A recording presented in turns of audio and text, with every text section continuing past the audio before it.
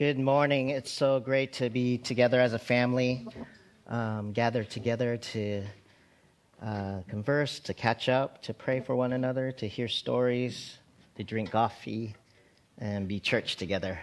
And it's really good. And this week we're starting a new series. This is kind of a transition week from our closing our Jonah series and opening up our Advent series, which begins next week.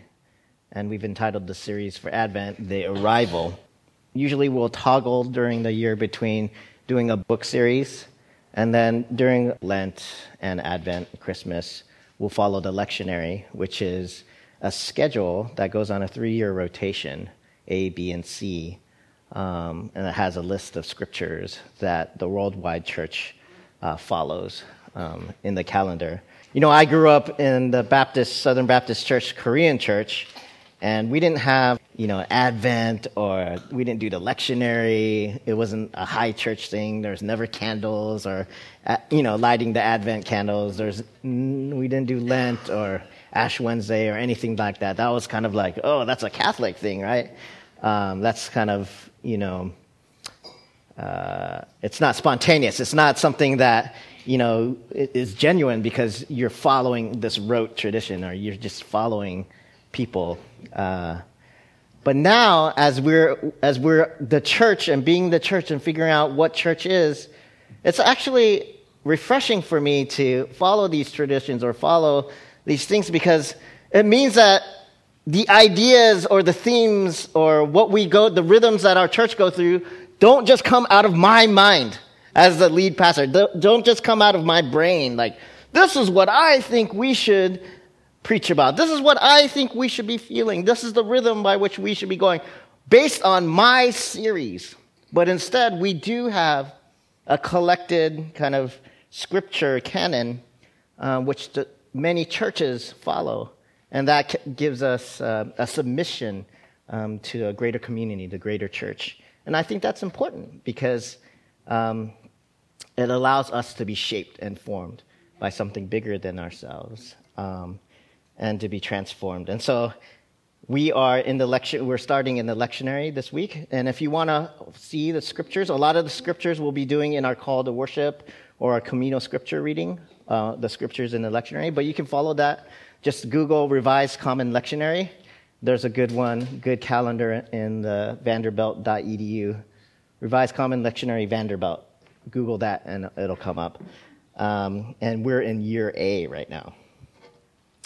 And today, I'm preaching out of a psalm, which isn't always the case. And usually you'll hear psalms during a worship time, when we're singing. There's psalms in our worship songs, or there's psalms in the readings or in the call to worships. But it's very rarely the main passage, the main text of a sermon. And that's because psalms are poetry.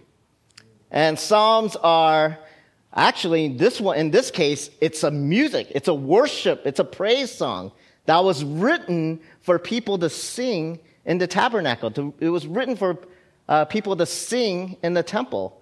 And so, and like art, it's hard to break down art and give a 3-point sermon, do an academic breakdown of a song, music.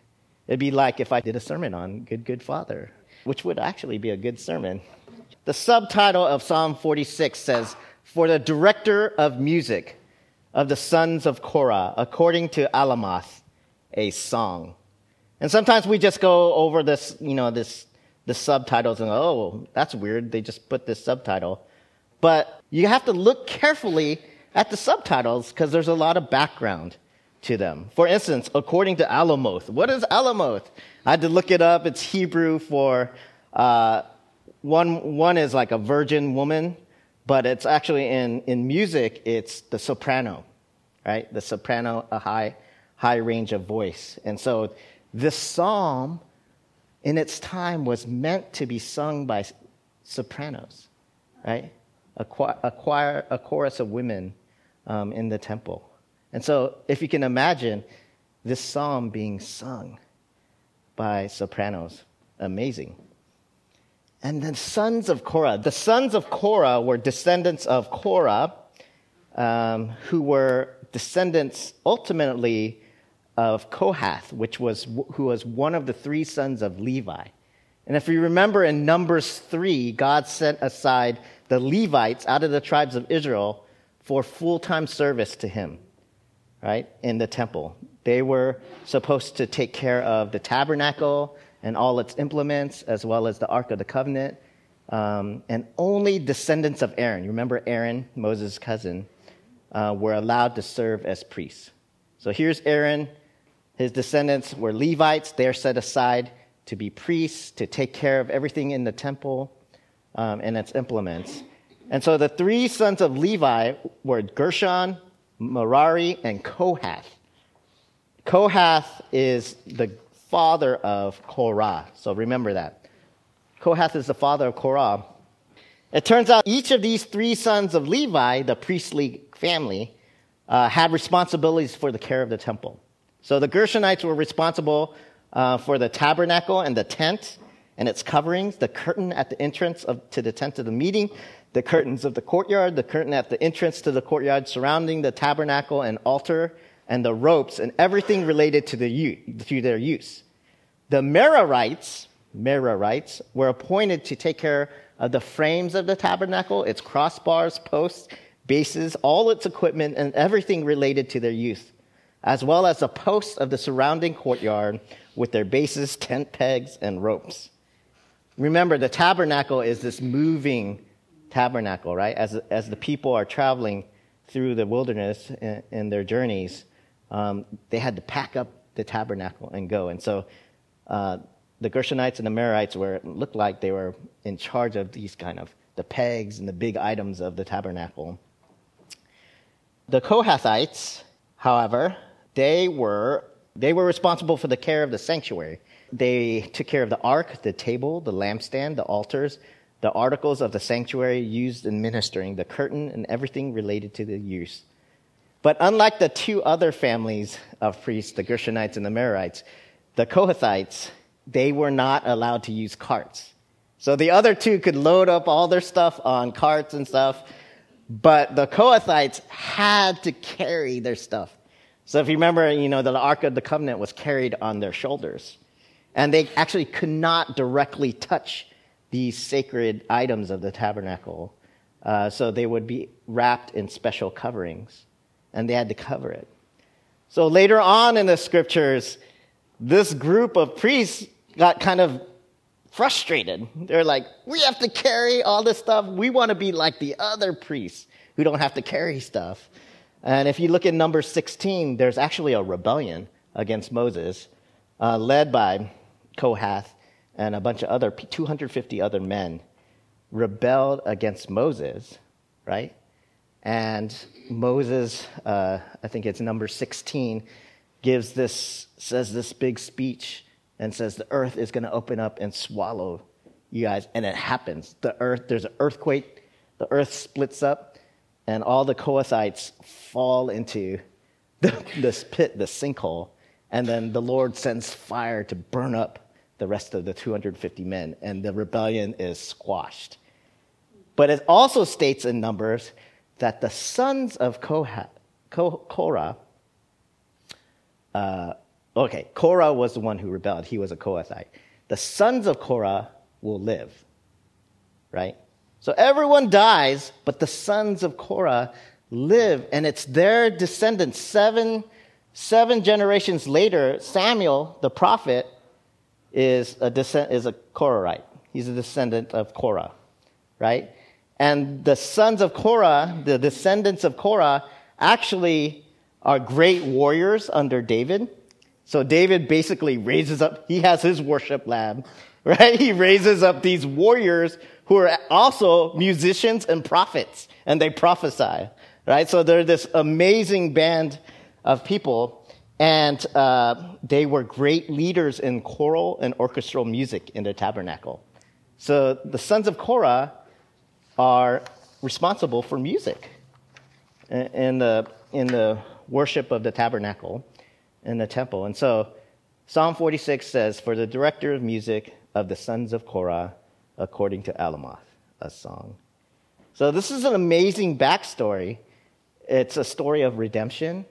This line of sons who come out of this rebellion against Moses, and they're destroyed, right? Their ancestors are destroyed by God, and yet the sons are spared, and they become these great worship leaders in the temple. And they're responsible. So some of the Psalms in the Bible, they're responsible, the sons of Korah are responsible for 11 Psalms in the Bible. And there's some really famous ones, some Psalms that, beautiful Psalms that express this humility, this gratitude, this longing and deep devotion for God. Lines like, as a deer panteth for the flowing streams, so pants my soul for you. Or Psalm 84, how lovely is your dwelling place, O God. And here in our Psalm, Psalm 46, be still and know that I am God. And also, God is our refuge and strength, an ever-present help in danger. Right? Ooh, that's sweet. Let's go home. But Psalm 46, it's famous. It's encouraging, right? Be still and know that I am God. We so want to get to this line. You're waiting for me to get to this line. Be still and know that I am God. It's that precious moments line, right? It's the Hallmark card. It's the one on the poster in the churches. Be still and know that I'm God. Like those posters with someone rock climbing and it says courage. Or, there's an ocean or a lighthouse. Be still and know that I am God. In the midst of chaos, in the midst of the rushing wind and the seas and the waves breaking, be still and know that I am God. It's the let go and let God moment. In the hustle and bustle of busyness, of a distracted, hurried life, into this comes not extortion. I'm thinking of Trump too much. Oh, sorry. Comes the exhortation, be still and know that I am God. But before we get there, we need to do some work, right? We need to go through this psalm because it's a song of worship, right? And when we worship together as a church, worship is not a form of escapism. Our faith is not a naive one, unaware in the matrix, disconnected from the realities of life.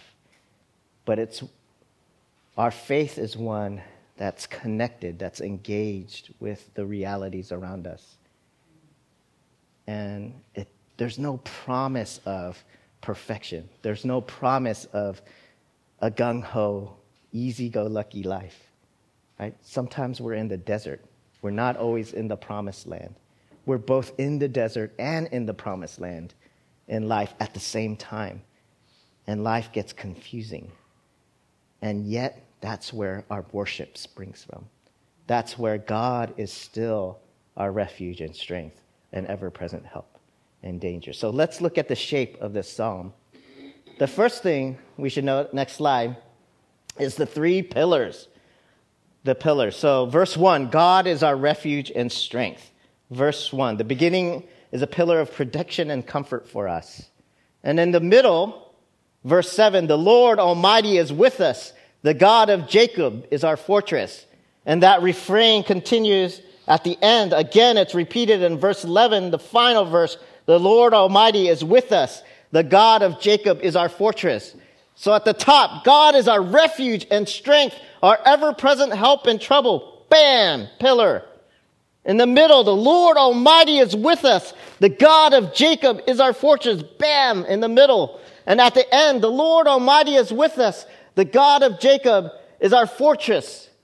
Boom! Strong pillars of comfort and protection. We're reminded that God is our fortress. God is our refuge and our strength. But what about the space between the pillars? Next slide. The space between these pillars of refuge, we see the first stanza is saturated with natural disaster. The earth gives way. Mountains fall into the heart of the sea. The waters of the ocean are roaring and foaming, and the mountains quake with their surging. The sheer power of the earth and its elementals. Natural disasters are powerful, right? These are literally the mountains falling into the ocean. Over here on the top left is in Taiwan. That's a highway, and that's a landslide. Like basically the earth gives way and buries like hundreds of people on this highway. Bottom left is the eruption at the summit eruption of Kilauea, the volcano in Hawaii. And then here's the oceans foaming and raging. But natural disasters are powerful, aren't they? We hear about them all the time. Some of us are affected by them. In fact, in looking up some mudslides and landslides, I came across the one in Washington, in Oso, Washington, right? Not too long ago, just humongous slide that destroyed homes. They're beyond human control, right? Natural disasters are the great equalizer. It doesn't matter how rich you are or how poor you are or what ethnicity you are. We can't predict them. We can't control them. We can't stop them. And we hear daily of earthquakes and hurricanes and tornadoes and volcanoes and tsunamis and landslides and giant sinkholes. And remember, if you go back to the lighthouse, can you imagine standing on that lighthouse, right? Just the waves crashing and you're on like the very top of the lighthouse. Or can you imagine running away from Kilauea as it's erupting? Trying to run and then like the ooze of the lava chasing you. Right. Or driving on the highway as massive landslide approaches to the side of you. The power and the destruction. And actually the violence of creation, ripping up homes and taking lives and separating families. In the space between these pillars, there is a river, also a river whose streams make glad. If you can hit the next slide. The city of God, the holy place where the Most High dwells. God is within her. She will not fall. God will help her at break of day. Life-giving water, relief and assistance. In Scripture, the image of water, the river and of water is good stuff, right? Rivers in the wasteland, streams in the desert, living water that springs up to eternal life. Water represents the Holy Spirit in Scripture. Water is the stuff of baptism, right? You go into the waters and you die and you come out cleansed with new life in the waters of baptism. Water in Ezekiel 47 is an amazing image. A river begins from the temple, right? Trickling up from behind the altar. A small little trickle. And then it flows east out of the temple, meandering its way. And as it's flowing towards the sea, across the land, it gets bigger and bigger. And the Scripture says that everywhere it goes, everything it touches will live, right? And so there's these images of on both sides of the rivers, trees are sprouting up and growing. There's an abundance of fish, right? And fruit trees whose leaves never wither. And the fishermen are casting their nets and they're just catching fish left and right. Everywhere it goes, everything lives and there's abundance. Abundance of fruit and fish. And these trees always bear fruit. This image of the river flowing and giving life. That's amazing, amen? There's an old Indigo Girls song that says, the Mississippi is mighty. It starts in Minnesota at a spot where you can cross with 2 steps across. And then it says, then it gets really big. And that's how you started, like a pinprick in my heart. And now you come rushing over me. Something like that. But something, right? It starts at the altar and trickles, and it grows outward. This is an amazing image for the church, right? What the church is, being the church, right? It's not that we're flooding here with this well and just drinking of it ourselves here, but it's this river, these streams that are flowing out of the church into the land, and everywhere the rivers go, there's life. And if we are the streams going out from the tabernacle, everywhere that we go, life, right? And that's being the church. That's being the people of God. But in the space between these pillars, however, is not just natural disaster and violence of natural disaster, but also political turmoil. Verse 6, nations are in an uproar and kingdoms fall. There's upheaval. There are powers rising and falling. There's this side and there's that side. There are alliances made and backroom deals. There are betrayals and soldiers abandoned on the battlefield. The nation is in an uproar. Nationalism is roaring. People are migrating by the millions. They are escaping death. They are seeking life. There's no place for them here. He said this. She said that.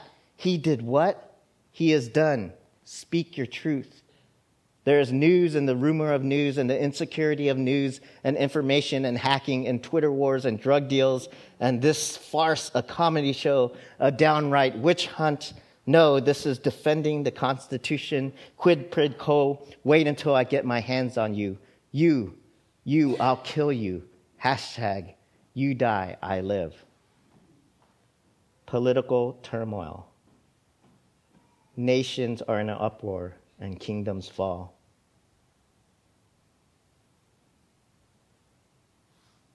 And then, verse 7, the Lord Almighty is with us. The God of Jacob is our fortress. Breathe. Breathe. Breathe. And once again, in the space between, there are wars. Nations against nations, violence and conflict. See what God has done. He has brought desolation on the earth. Verse 8. Now he brings a ceasefire, seizes war from one end of the earth to the other. Verse 9. Breaks bows and shatters spears. Verse 9. And terminates nukes and their bombs and words of the bully and fists of the abuser. And all the AR-15 rifles have their barrels filled with flowers, and the children carry them, and sticks and stones, and all the armor we wear because of war. Physical shields, emotional shields, relational shields, spiritual encasements are melted away like melting earth in the power and peace of the Lord. The eternal ceasefire will come. It has come. It is coming. Amen. In the space between is war and violence and death and political upheaval and division and natural disasters and the politics after natural disasters and the war and the violence and the death. And then God says, be still and know that I am God. Be.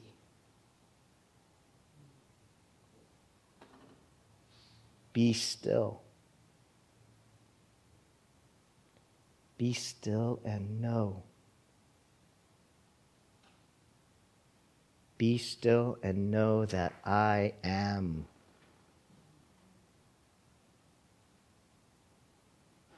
Be still and know that I am God.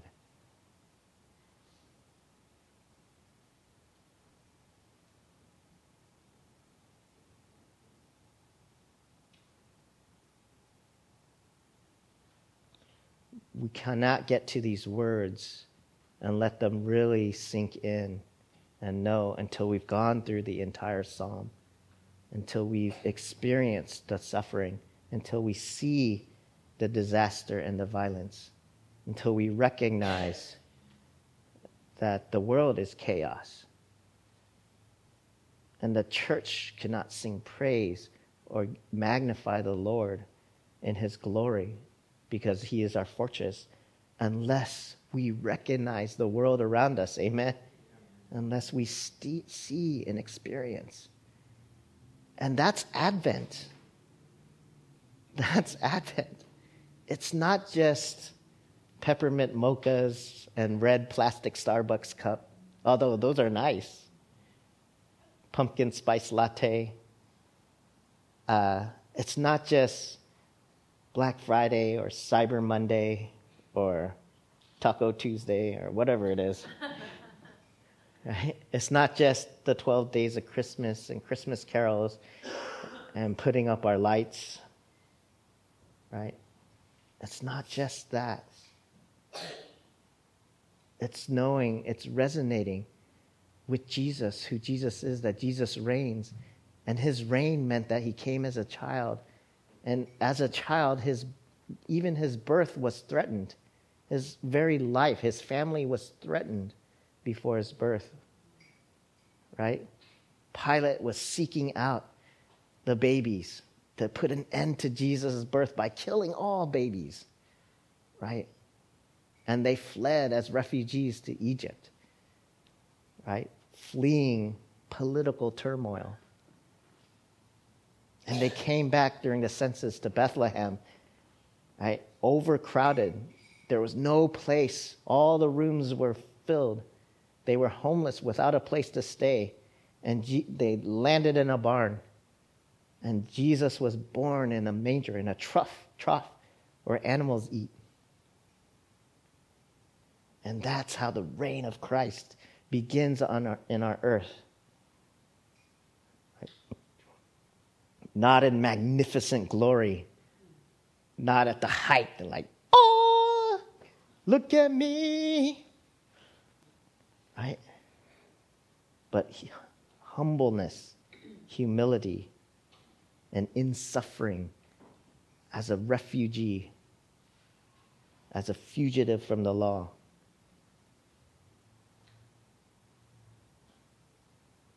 We need to embrace that. We need to embrace the chaos in our own life. We need to embrace the suffering in our own life. We need to embrace the natural disasters around us. And then into that, God says, as we sing in the chorus, as we sing in the temple, be still and know that I am God. This is the Psalms, right? When do you open up the Bible and read the Psalms? When I'm really struggling, that's where I go. I don't go to Matthew, Mark, Luke, and John. I don't go to Genesis or Exodus. When I'm struggling in my heart and my soul, I open up those Psalms, right? Because that's the real stuff. It's gritty. It's like, oh, I'm suffering, but God is good. God is my fortress. We're both in the desert and in the promised land at the same time. That's the tension of life.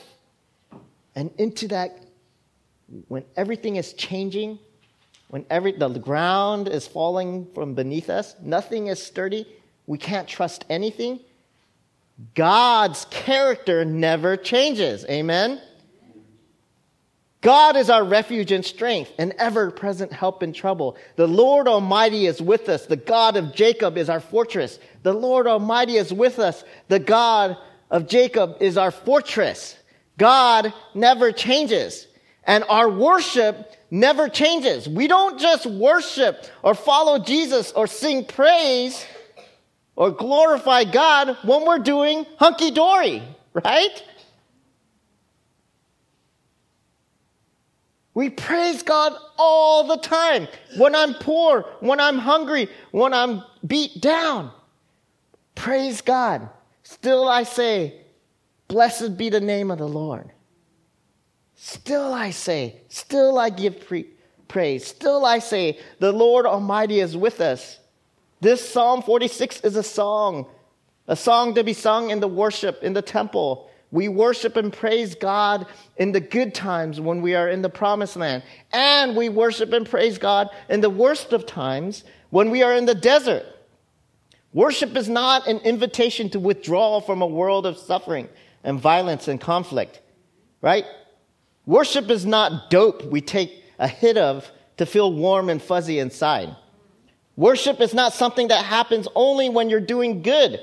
It's not an escape from disasters in life, from suffering, from conflict. Our faith is not a crutch. Worship embraces and acknowledges everything that is in life. It asks us to embrace everything honestly, wholeheartedly, and yet to still proclaim the Lord Almighty is with us. The God of Jacob is our fortress. Amen.